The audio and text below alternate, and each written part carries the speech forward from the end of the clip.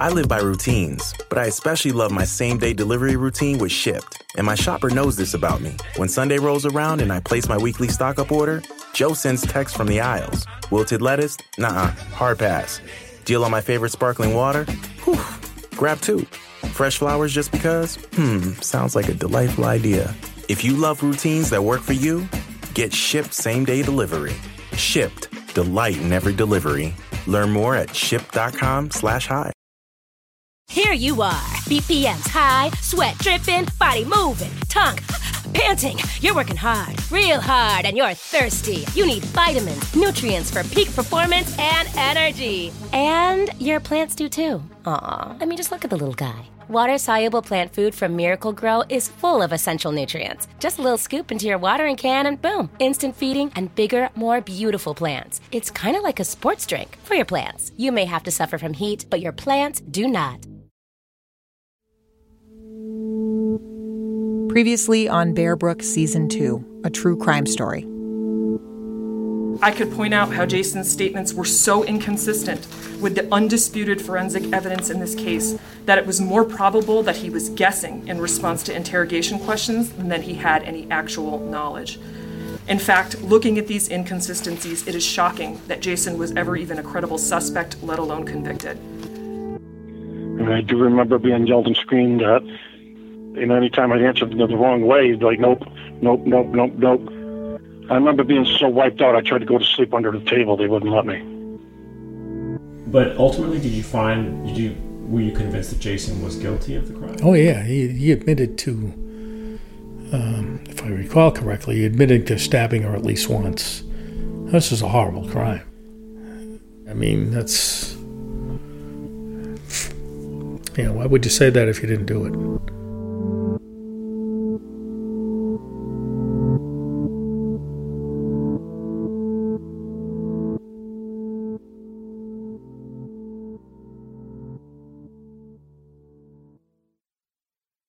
The first known wrongful conviction in the United States was based on a false confession. Actually, two false confessions, one from each of the two co-defendants. They were farmers in Vermont in 1812, Jesse and Stephen Bourne. They didn't like their brother-in-law, thought he was lazy, freeloading off the family. So when the brother-in-law disappeared, the Bourne brothers were easy suspects. Witnesses said they'd heard the Bourne brothers threaten to kill the brother-in-law. The brother-in-law's personal items were found in the Bournes' cellar. Bones were found buried in their field. The Bourne brothers were arrested. A jailhouse informant said one of the brothers confessed to him. Then Jesse and Stephen Bourne themselves both confessed. In detail, they described murdering their brother-in-law with a club, burying his body, then excavating and moving the remains twice. Stephen Bourne was scheduled to be executed on January 28, 1820. Then the brother-in-law arrived in town. Alive. The signs were all there. The bones in the field were dog bones. The jailhouse informant had every incentive to lie about his cellmate. The confessions from the Bourne brothers didn't match with known facts. But confessions are uniquely powerful as evidence goes. And so, for a very long time, it took something like this to exonerate someone who had falsely confessed to murder. A miracle. The victim come back to life.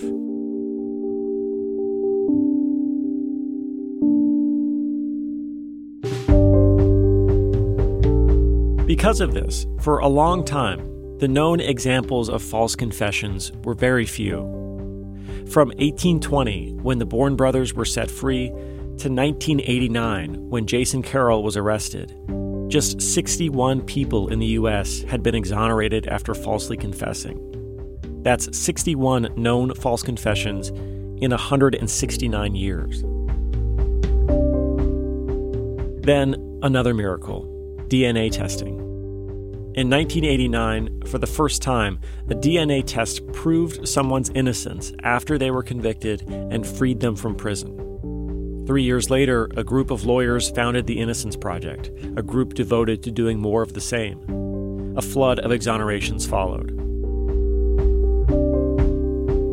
Over the last 3 decades, that flood has helped expose all kinds of problems in the criminal justice system, like the unreliability of eyewitness testimony, police using junk forensic science like bite mark or hair analysis, prosecutorial misconduct, and false confessions.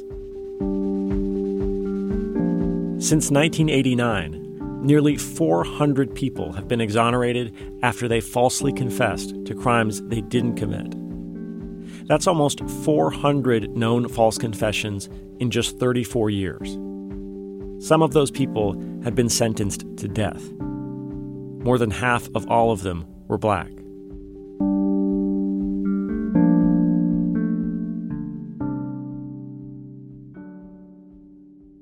The same year all that began, 1989, Jason Carroll was confessing to murder. Jason's case sits on a bright red line, separating what we used to believe from what we now know about false confessions. And from today's side of that line, the story sounds different. This is Bear Brook Season 2, a true crime story. I'm Jason Moon.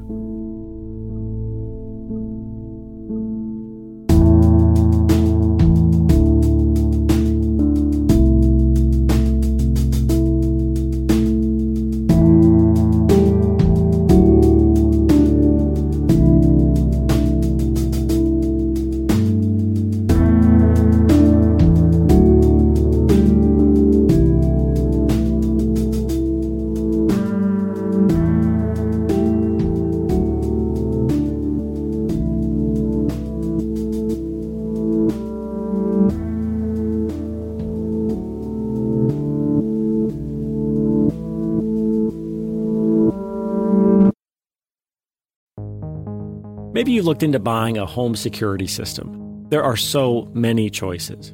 It can get expensive and complicated. Home installers and expensive contracts.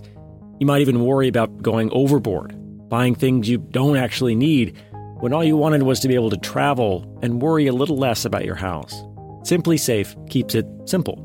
You can go online, take their quiz, and build the right solution for your home.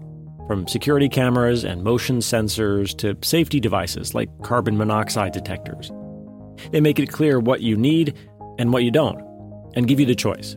Or you can choose from one of their packages if you aren't sure where to start, or add to your system later. Again, they keep it simple.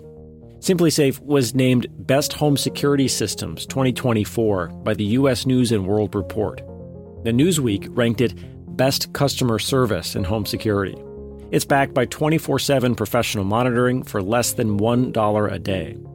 They don't make you sign a contract, and there's a 60-day money-back guarantee.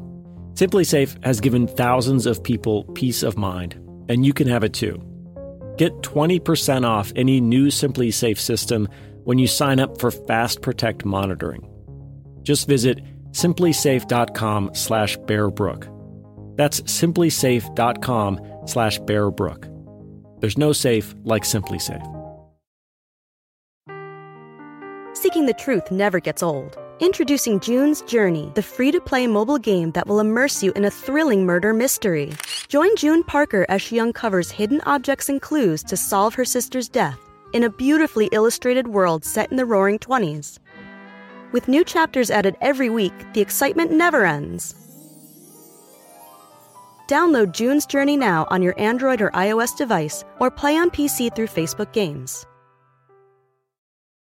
You ever meet someone who seems kind of off? Whether it's a creepy neighbor or a random phone number that keeps calling you, Truthfinder has you covered. You can search for people by name, address, phone number, email, and more. Truthfinder can be especially helpful for running confidential background checks on anyone you're planning to meet from online dating apps. Go to truthfinder.com/podcasts for a special offer. That's truthfinder.com/podcasts to access your special offer today.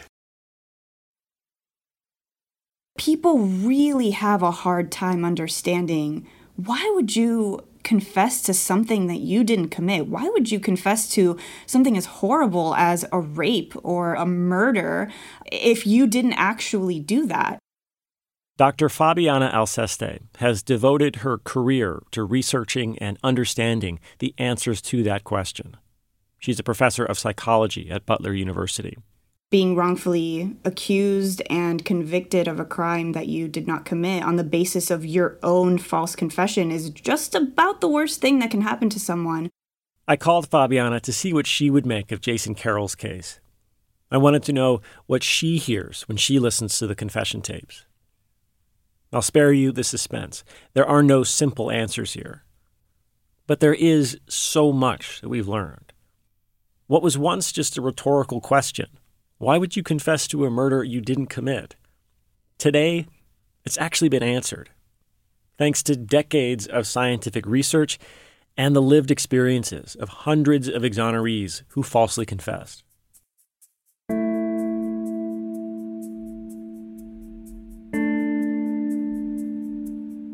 For the last 6 episodes, I've told you about the ways Jason's case was argued over as it happened, with the knowledge and ideas people had at the time. Call it another true crime storytelling choice. I wanted you to hear the arguments the way Tony and Jason's juries heard them. Now, let's run the clock forward 30 years. Let's take a journey into a modern understanding of confession evidence.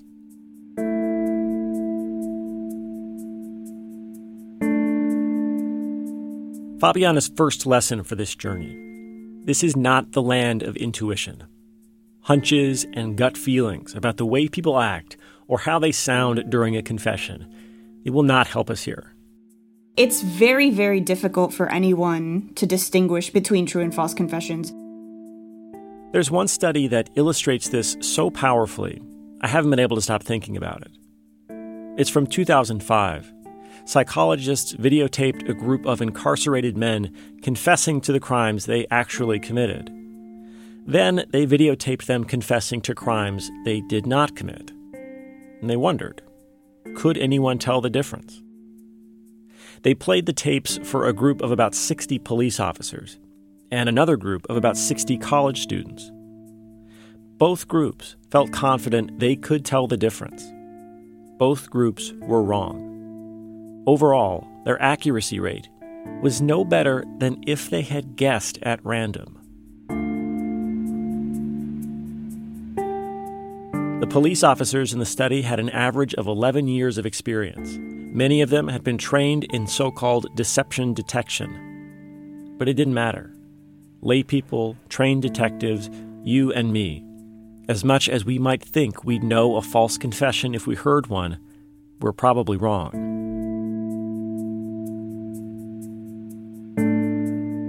It's very hard to reliably tell when people are telling the truth versus when people are lying, using the kinds of behavioral cues that are kind of in the general zeitgeist. So if I asked you, how do you know when someone is lying? What kinds of things would you tell me to look for? Shifting in your seat, looking away, mumbling, making too much eye contact, touching your face. These might be signs of anxiety, but none of these behaviors are reliable ways to tell if someone is lying. But unfortunately, these are the kinds of signs that police officers have been trained to look for a very long time. And they're often told in these trainings that these are scientifically proven ways to identify liars when they are just unequivocally not. And in fact, a lot of scientific evidence shows that this is not the way to identify liars and truth tellers. By the way, Fabiana says there is a better way to catch liars. Have them tell the story backwards. People have trouble with the mental effort required to build a false story in reverse.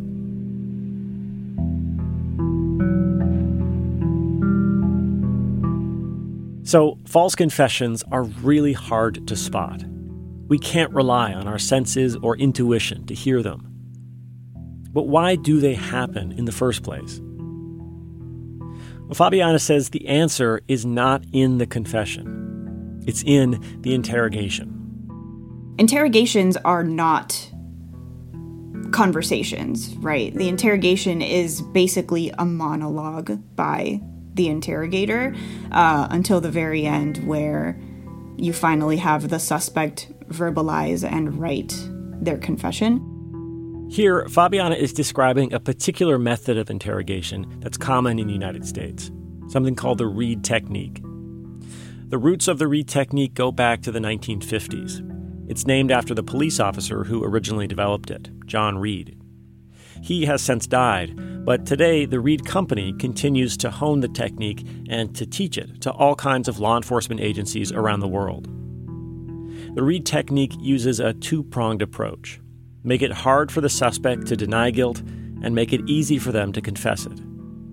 False confession researchers like Dr. Fabiana Alceste call this maximization and minimization. You might think of it like the carrot and the stick.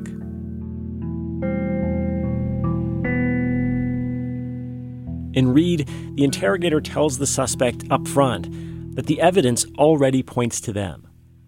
The interrogator might do this, even if it's not true. What's called the false evidence ploy. This is an interrogation tactic in which an interrogator will tell the suspect that there is irrefutable, ironclad evidence of their guilt, like DNA, fingerprints, an eyewitness, CCTV footage, you name it, even though this is actually false. That's totally legal in the U.S., by the way. And that's the first stick. We already know you're guilty. Then the interrogator cuts off any denials. Another stick. You kind of put your hand up and you say, well, hold on a second, let me finish because this is really important. And you don't actually let them verbalize their denial. The sticks, or maximization, are meant to make the suspect feel hopeless, like denying their involvement is a total dead end. They already know it's me, they won't even let me say I didn't do it, and they say they've got proof. Now come the carrots, minimization. So these could be things like blaming the victim, saying that anyone in the suspect's shoes would have done the exact same thing, saying that the crime was committed on the spur of the moment rather than being planned. The interrogator might be using a kinder tone. Maybe sometimes they're even whispering all of these excuses to the suspect, telling them, hey, I understand. I would have done the same thing. You were just trying to protect your family. Carrots can also be implied, like, hey, if you tell the truth, it'll be better for everyone, which to a suspect might sound like they'll get a lighter sentence, even if that's not true. If you imagine the suspect is truly guilty, it's not hard to see how this might work. The suspect feels the jig is up. And anyways, even the cops are saying it's not that bad what I did. I'll confess and make things easier on myself.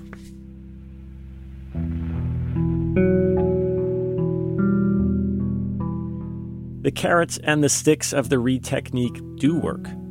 The Reid Company once reportedly claimed their technique yields a confession 80% of the time. The problem, according to the research, is that it can work on guilty people and innocent ones.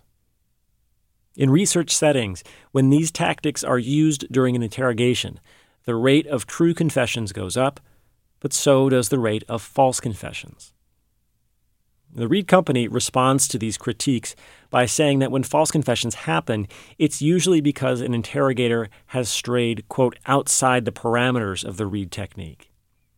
But Fabiana and other experts on false confession say the Reid technique puts innocent people at risk, especially when you combine it with other risk factors, like younger suspects. Children and adolescents are hugely overrepresented in the pool of proven false confessions. Same goes for people with intellectual disabilities. The length of interrogations is another risk factor.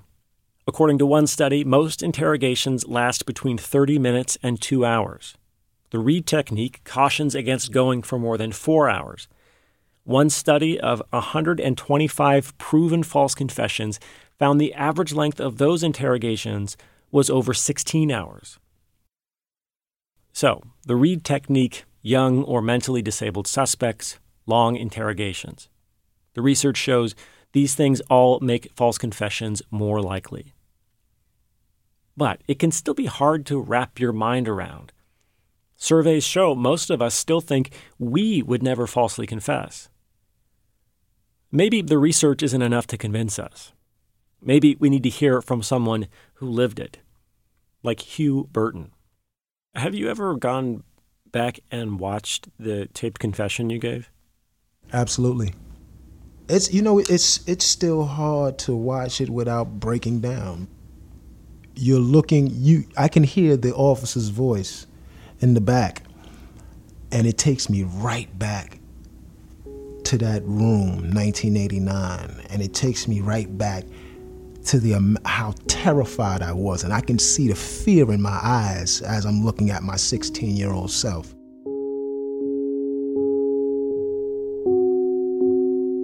(1989), the same year Jason Carroll confessed. One evening, a 16-year-old Hugh came home to his family's apartment in the Bronx and noticed his mom's car wasn't in their driveway. Then he went inside. And I came in. Now I'm taking my things off. I'm walking towards the back of the apartment, towards the bedrooms. I noticed that my parents' bedroom was open. The door was open. I went into the room. I looked, and that's where I made the discovery. I'd found my mom. His mom, Keziah Burton, was lying dead in her bed. She'd been stabbed in the neck. Immediately called the police. I'm screaming, crying. I couldn't stay in the house any longer, so I ran outside. The police arrived. Hugh answered some questions about what he saw, where he was that day. Hugh's father was away in Jamaica visiting Hugh's grandmother, so Hugh went to stay with his godmother. A few days later, police called Hugh's godmother. They wanted Hugh to come take a polygraph test. I was only able to sleep 10, 15 minutes at a time, and I'm just waking up staring at the ceiling. If I try to eat something as I eat it, it's coming back up. I'm drained. I didn't even want to get out of the bed. My godmother said, "Well, they just want to do this. The same questions they asked you that day. They just want to ask you the same thing again. They just want a polygraph test." And I'd never heard of it before. And I don't know what a polygraph test is. All right, so let's go. If it'll help you find out who did this to my mom, then all right. So by the time I get to the precinct, I'm already a mess. I'm already drained. Hugh went into a room alone with the police. No lawyer, no parents. What started as a simple interview, maybe about an hour and a half, 2 hours into that, it turned accusatory, and they told me that they had evidence that led them to believe that I was the one who had committed this crime. Hugh was 16. He just found his own mother murdered in their home, and now the police were telling him they knew he did it. Stick.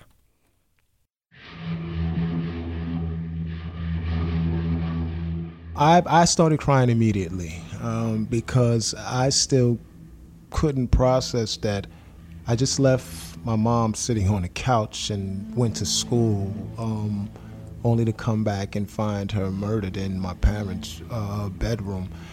I don't know, I don't know up from down. And in the middle of that, you tell me that we know that you're the one responsible for it. You did this.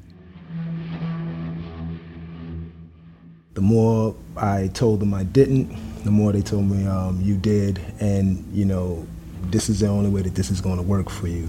We know that you didn't mean to do this. We knew this was an accident, but you need to tell us the truth. I'm still telling them, no, I didn't commit this crime. I didn't commit this crime. I didn't do anything to my mom. Hugh was telling the truth. He did not murder his own mother. But at the time, the detectives were following a hunch, a theory of the case that later turned out to be based on a mistake. When police first spoke to Hugh the day of the murder, he told them he went to school as normal. But when the police checked with his teacher, she incorrectly said her attendance records showed Hugh was absent that day. So it looked like Hugh was lying. The theory was that I owed a local drug dealer money, and I tried to pay with my mom's car, and I left the keys for this drug dealer, and he's the one who took the car. The interrogators believed Hugh's mother confronted him about the car. They figured Hugh was high on cocaine. The argument escalated, and in a rage, Hugh accidentally killed his mother. After hours of telling 16-year-old Hugh Burton they know he's guilty and cutting him off when he denies it, the interrogators have succeeded in pushing him to the point of despair. The sticks, the maximization, it's worked. They continued with this over and over and over again, and in my 16-year-old mind, it seemed like an eternity. I felt that I could not leave, although no one told me you can't leave. I was made to feel as if I could not get up and walk out of the interrogation room. Now the carrot, minimization. They then began to tell me that, look, just tell us that you committed this crime because, again, we know this was an accident. And if you do, we'll take you to family court where your dad can come and pick you up and you can put all of this behind you. So when they started to suggest that this is the only way that this is going to work because you're going to go to jail for this one way or not, when they started talking that language, now your mind says, okay, well, you have to trust them. It's interesting when you the people that you look at as authority figures, you're taught to respect them, and you get to a point where you're almost trying to do the best that you can to make sure that you appease them and that it's done right. Even with my confession, after we're going over it and over and over it, in my mind I'm saying I have to do it right if I want to just go to family court and see my dad. That's the only way that I'm going to be released, is by doing this thing that they're asking me to do properly. You believe that you're helping your accusers help you.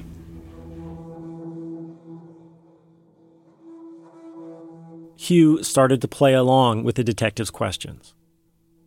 And remember, the police already had a theory of what happened here. And so they asked Hugh questions based on that theory. And this is really important because it helps explain one of the most puzzling parts of false confessions. Here's Fabiana again.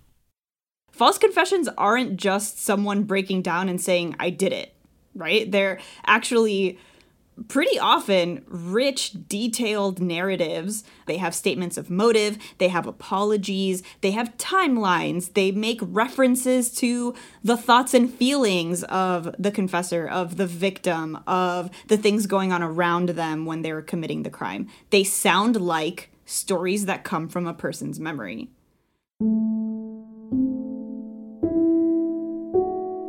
And so if we know for an absolute fact that someone is innocent, how is it possible that they could give such a detailed confession with real facts about the crime?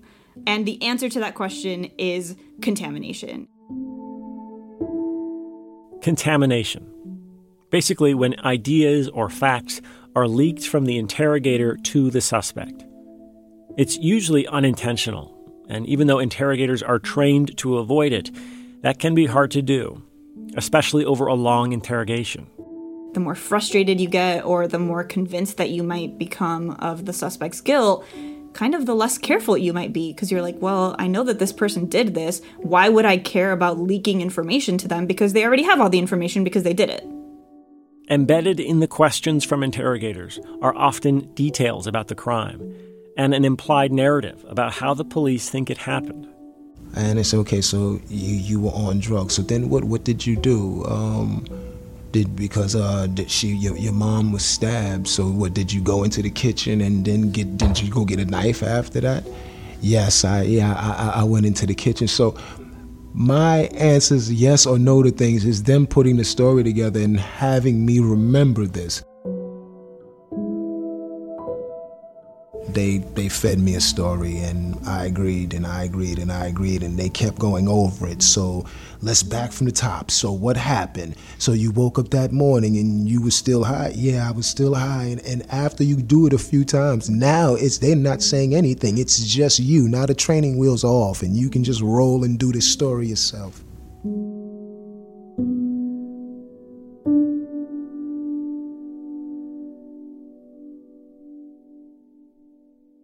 Contamination in interrogations can be hard to detect, especially when the interrogation itself is not recorded. That happens a lot in proven false confessions like Hugh's. The tape recorder isn't turned on until the end. The interrogation, the contamination, is not captured, but the confession is. And so that's all the jury hears. What was that like hearing the verdict from these jurors? I mean, you must have been in disbelief. I collapsed. My legs gave. I was 18, and we stood up, and they read the verdict, and as guilty, second-degree murder. I dropped. I'm crying and screaming. I didn't kill my mom. I didn't kill my mom. First time I seen my father crying, and I can remember the judge dismissing the jury, and I'm crying. I'm looking at them. They have all of the bailiffs and stuff around in the court around me, and I'm asking the jury, just to show you, I'm still a kid, but I'm 18. I'm asking them, where are they going? Where are y'all going? Like, what about me? What about you can't leave? What about me? This is not, I never forgot that.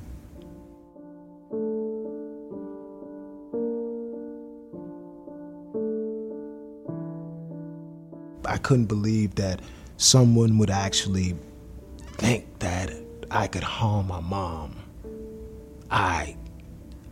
The shock of that, like, you actually believe that.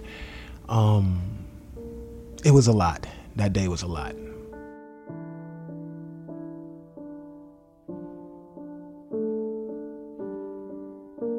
The jury saw Hugh Burton's videotaped confession, and they believed it. Because why wouldn't they? Who in their mind, and go back in the time capsule of 1989, who says that they killed their mother if they didn't? Hugh Burton spent 20 years and 8 months in prison for a crime he did not commit. He was released on parole and then finally exonerated in 2019, when he was 46 years old. Hugh and a team of innocence lawyers uncovered serious misconduct by the police and prosecutors in his case. The teacher who said Hugh was not at school the day of the murder, she later called police and told them she was wrong. She just looked at the wrong date in her records. Hugh was at school that day. And prosecutors had that information, but never turned it over to Hugh's defense attorneys, a serious violation of their constitutional duty. Hugh and his lawyers also uncovered the detectives who interrogated him had extracted false confessions in another investigation just 3 months before Hugh's arrest. But even with what the jury heard at trial, there were plenty of signs. Hugh recanted his confession and told everyone it was coerced. Hugh said in his confession he stabbed his mother once. She'd been stabbed twice. There was no medical or physical evidence that Hugh was high on cocaine or that he'd been involved in a struggle. And there were even signs, obvious in retrospect, that Hugh's confession was contaminated. Hugh's story about the murder was littered with police jargon, things most 16-year-olds would never say. Hugh said he was stimulated on cocaine, that he was associating with a friend, and that he proceeded up a road. But these warning signs were nothing compared to the power of Hugh's confession. Confessions seem uniquely positioned as the thing that overpowers all the other factors that you could think of, that you could look at and say, these things don't seem right, the confession overpowers all of those things. There's some research that shows that confession evidence can be more powerful than DNA that exonerates the confessor. Confessions are so convincing, they can even spill over into influencing other forms of evidence, including forensic evidence. You would think that the science is the science, and it would be really difficult to bias a scientist who is examining some kind of forensic evidence, like, let's say, a fingerprint. But actually what we see in the studies that researchers in this field have conducted is that if a fingerprint examiner knows that there was a confession in the case, they're more likely to say that that person's fingerprint is a match to the fingerprint that they found at the scene. Fabiana says this goes for other forensic experts too, like medical examiners. If they know a confession exists, it can influence their interpretation of the evidence. Confessions can also derail good police work. Once there's a confession, there's a tendency for the investigation to come to a halt. We found the guy. He confessed. What's left to do? 6 days after Hugh's confession, police pulled over a man driving Hugh's mother's car. This man lived downstairs from Hugh's family. He had a violent criminal history. He was driving the victim's car. But police already had their guy, someone who'd confessed. The man who was driving Hugh's mother's car died before Hugh's trial. No one, besides Hugh, was ever convicted for Keziah Burton's murder.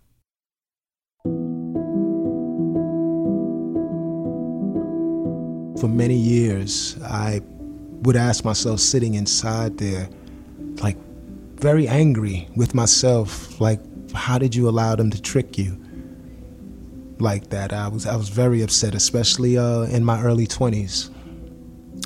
It's one of those things that, you know, you can't put that kind of pain into words. You're screaming at the top of your lungs that, you know, you didn't do something, and it's almost as if the world can't hear you. Once Hugh was exonerated, the world did hear him. He spoke out in interviews like this one. He says it was partly a way to begin healing, and partly because he feels a duty to tell all of us. This can happen. This does happen. Today, Hugh continues to speak out and to move on with his life. In prison, he picked up long-distance running as a way to cope with the pain. In 2019, he ran the New York City Marathon as a free man.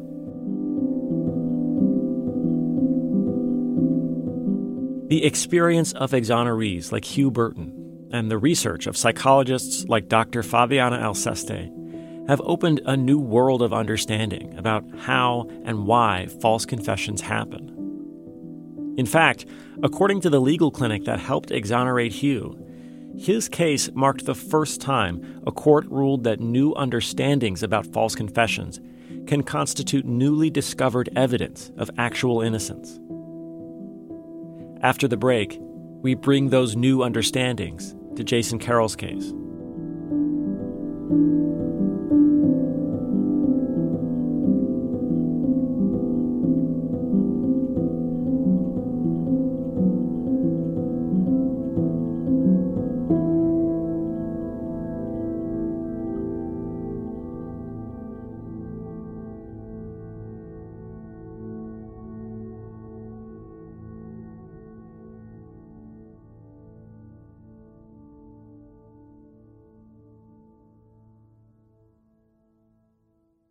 If you're enjoying this episode of Bear Brook, I'd invite you to check out another podcast made by my colleagues here at NHPR.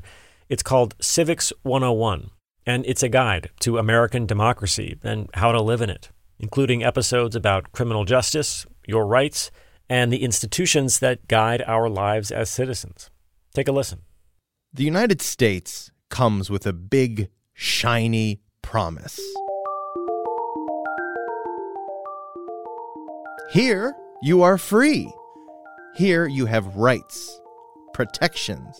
But look a little closer at the fine print of history, and you find that a lot of the time, those rights have to be fought for They wanted to make sure that when they won, that this would settle it for all America. The harm it has done to the black kids who are denied based solely on race. But how can you fight for your rights if you don't know what they are or how they work? You have this document creating a nation on liberty and equality. But because of the unstated white male landowners, you had subjective liberty and inequality. I'm Hannah McCarthy. I'm Nick Capodice. And we host the podcast Civics 101. It is your toolkit for getting the most out of America, from your rights and protections to the battles that have been waged to secure them, to the people in charge of it all. I think Roe is an object lesson in the limits of the power of the Supreme Court. The tension that's inherent in the Fifth Amendment, the fact that we recognize that police interrogations, or really just interrogations by the government generally, are fraught with power imbalances. Within the lifetime of young people today, that kind of prosecution seems virtually impossible, which is not to say it can't happen again. Each episode of our show is like a page in the manual for the United States. Because unless you understand how and why it works, you can't know when it isn't quite working. Listen to Civics 101 and get the real story of these United States. You can find it where you found Bear Brook. It's just like true crime, only replace crime with workings of American democracy.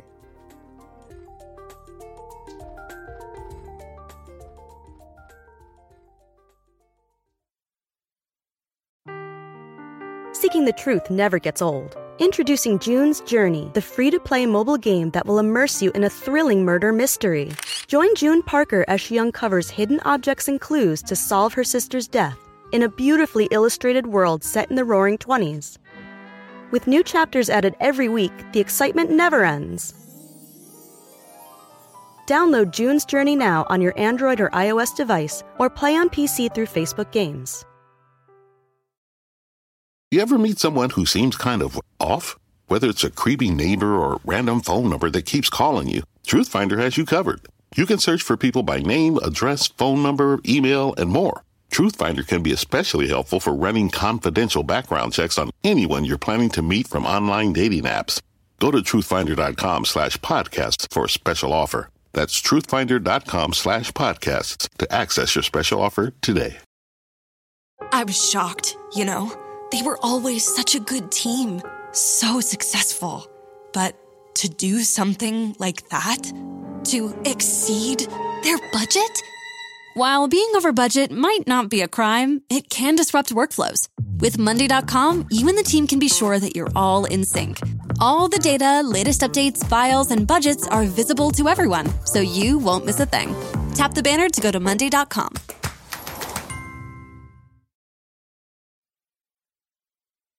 I asked Dr. Fabiana El-Seste to review the confessions in Jason's case, the only real evidence against him. Here's what she saw. 5 red flags in Jason's interrogations. 5 things that the research shows makes a false confession more likely. The first red flag, the length of Jason's interrogations. Over 4 days, police interrogated Jason for a long time. Just how long depends on how you count it. Police actively questioned Jason for at least 13 and a half hours over 4 days. 5 hours the first day, about 6 hours the second day, and then more sporadically in the following 2 days. But if you count up all the time that Jason was with police as part of the overall psychological burden he was under, the number is 24 hours over 4 days. The longer the interrogation goes on, you see more and more false confessions. The second red flag, Jason's age. Jason was 19 at this time, but so legally he wasn't a minor, but we still would classify him as an adolescent. He's still a person at this point in time where his brain has not fully developed. Of all people in the U.S. who've been exonerated after falsely confessing to murder, their median age at the time they were interrogated was 20 years old. Red flag number 3, Jason's mom, Karen Carroll. Fabiana says Karen's aggressive involvement in Lammy's interrogation of Jason supercharged the carrots and sticks.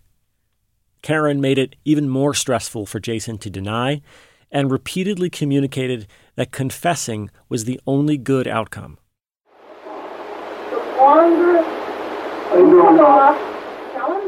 Karen says, the longer you hold off telling the truth, the harder it's going to be, and the worse it's going to be on yourself.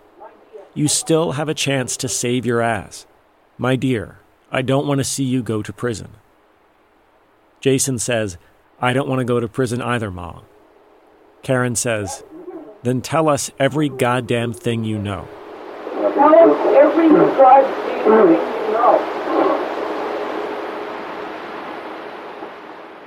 Remember, when Jason appealed his conviction to the New Hampshire Supreme Court in 1994, the judges ruled that if Jason's mom had been acting as a police officer, the confession would have been thrown out.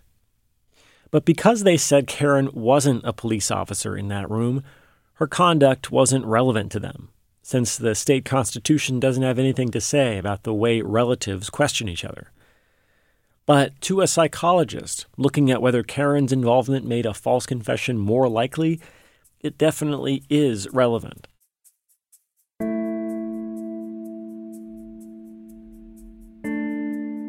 Red flag number 4, maximization tactics, the sticks. Jason's second interrogation especially is full of them. So they say things like, the jury will tear you apart if you're not telling the truth here. They repeatedly tell him that he's not telling them the whole truth and that he's holding out on them and that they know that for sure. And the 5th red flag, contamination. So we do see the interrogators revealing key details to Jason. And then sometimes almost immediately after that, we see Jason incorporate those details into his story. We're going to spend some time on this red flag because Jason's knowledge of certain details about Sharon's murder was a big point of contention at his trials. Remember, the state argued Jason could only have known so much if he was actually involved. But Fabiana sees clear evidence that for at least some of those details, Jason likely learned them from the interrogators. Here's one example. During Jason's second interrogation, detectives ask him, why did Ken Johnson want his wife murdered? Jason says, quote, I wasn't briefed on that. His mother pushes him for an answer. Then Jason says, quote, because she knew something that Ken had done. And then a detective with the Bedford Police Department, Leo Morency, jumps in and introduces a new idea. So he asks, what had he done? What had Ken done? Rape his daughter? And after that, Jason goes on to use this detail repeatedly, but he had never mentioned anything about Ken raping Lisa before Morency brought that up.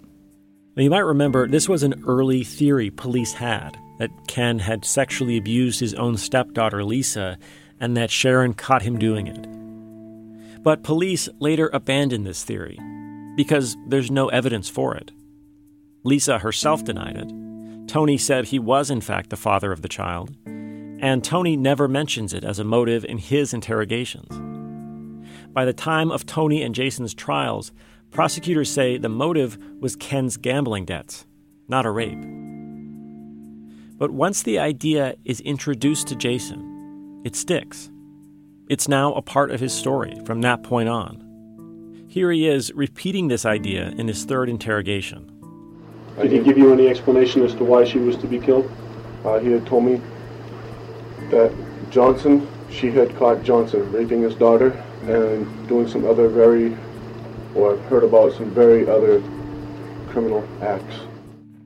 Fabiana says it's important to trace the genealogy of each detail in a confession. Is it something that the police had already thought that in their theory before they even questioned anyone? Is it a new theory that arose out of the questioning of one of the suspects or witnesses? Where does each thought and fact and detail come from? Who states it first? Is it actually true? The idea that a rape was the motive for the murder was not reported on in the news. So, if that idea isn't true, and it wasn't in the news, where else did Jason get it from, if not the detectives? And if that happened with this detail, couldn't it have happened with others?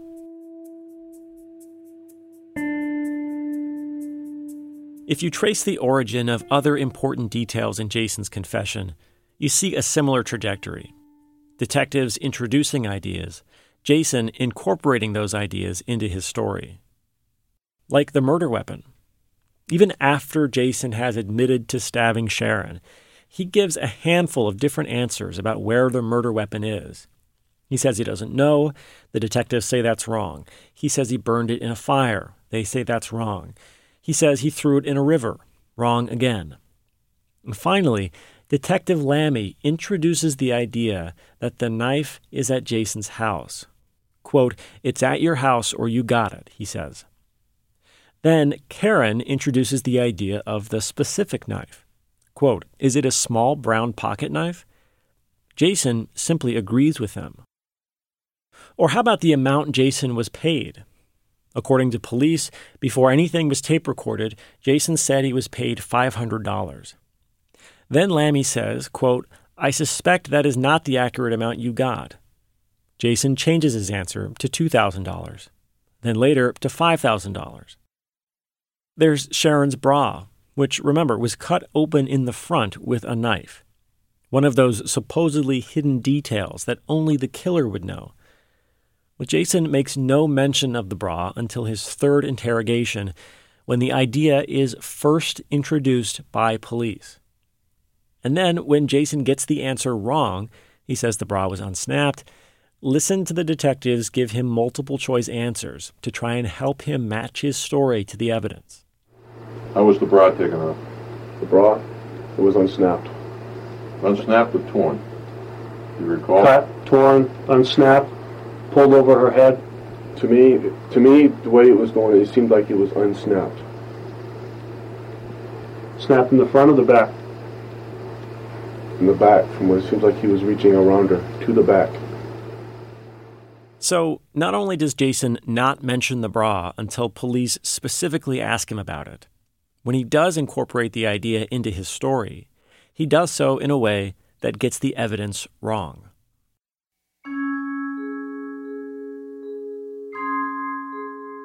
There's even evidence that detectives were willing to show Jason pictures of the crime scene.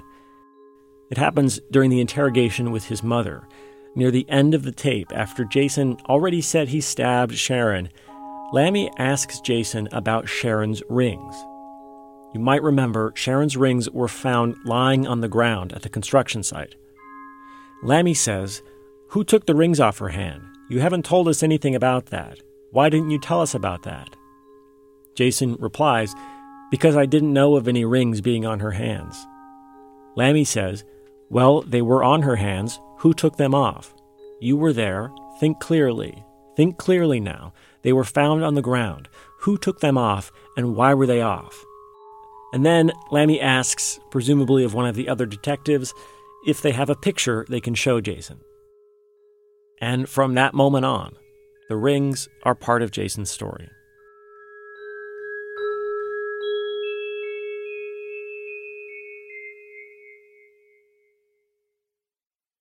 So, all right, but so a jury could hear this and think, well, whatever, he gets some of the details wrong, and the details change, and they get more incriminating, not because it's what cops want to hear, but it's because it's the things that he doesn't want to say. So why isn't this evolution of details just a kind of slow, like, surrendering to the reality of what he's done? Why can't we say that's what's happening here?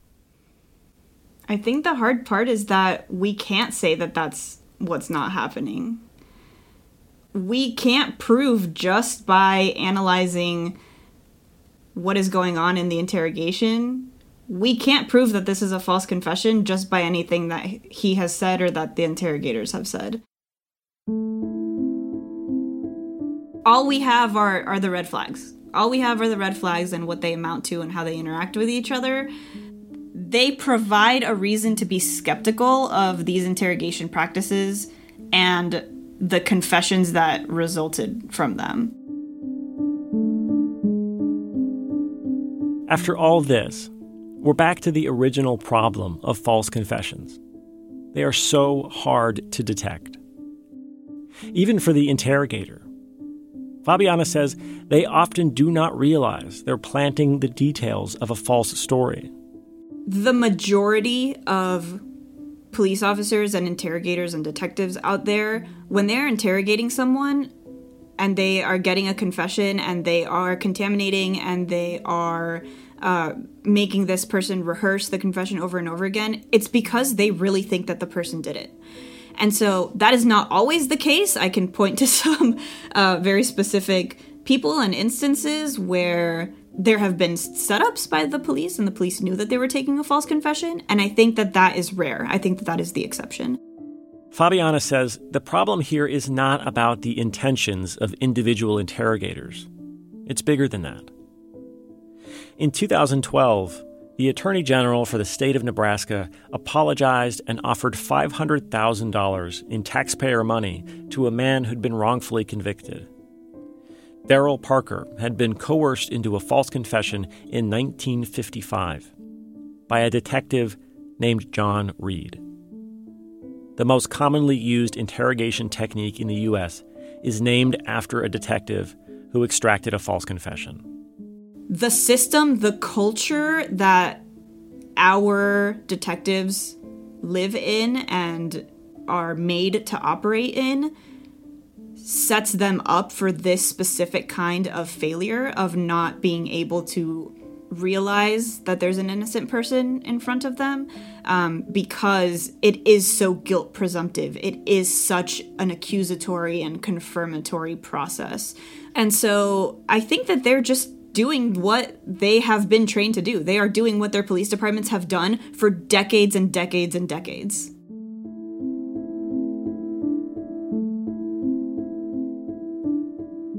This is why recording interrogations from start to finish is the number one recommendation from experts like Fabiana to avoid convictions based on false confessions.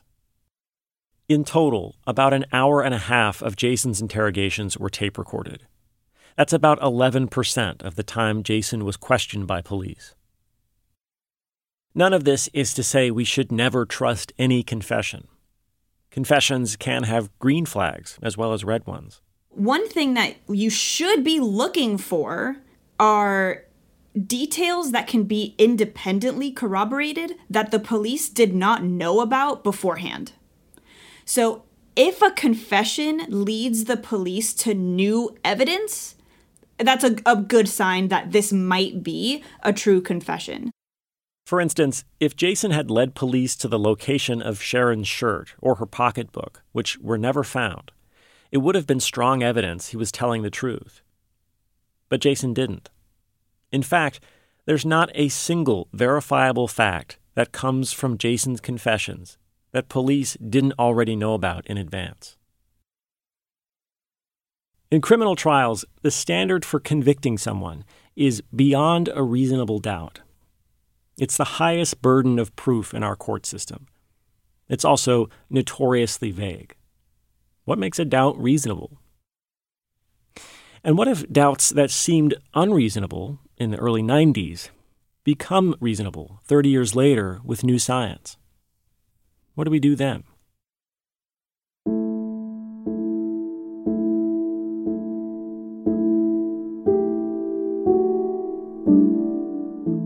In the courts, new doubts are often not enough to undo a conviction. So, what does it take? A new telling of the story? My main goal is to raise the concerns around this conviction to the extent that it would encourage the state to revisit the evidence. And we have been lucky with other past cases that almost in every case we've been able to find something. A witness who's never talked before, just something. And that could happen here too. Or does it still take a miracle? What are you? I need to stop for a second. That's next time on Bear Brook Season 2, a true crime story.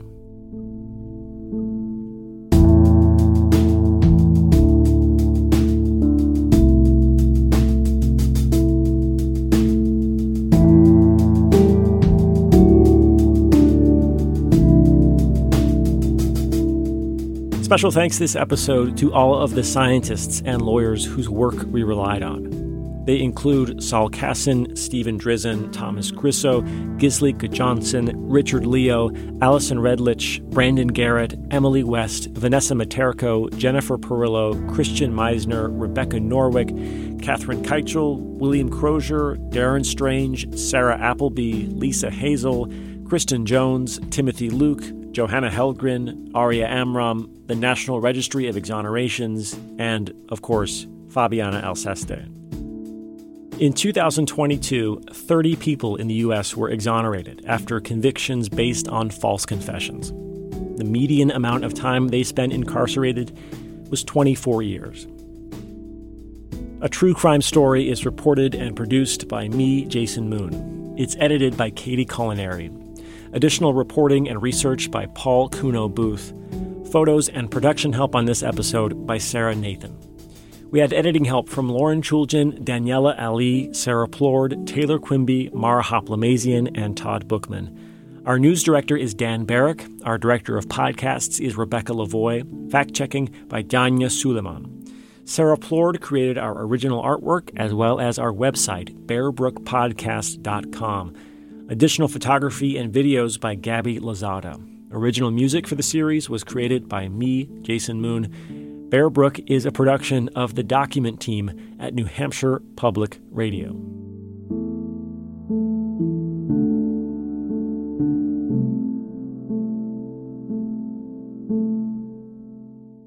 You ever meet someone who seems kind of off? Whether it's a creepy neighbor or random phone number that keeps calling you, Truthfinder has you covered. You can search for people by name, address, phone number, email, and more. Truthfinder can be especially helpful for running confidential background checks on anyone you're planning to meet from online dating apps. Go to truthfinder.com/podcasts for a special offer. That's truthfinder.com/podcasts to access your special offer today.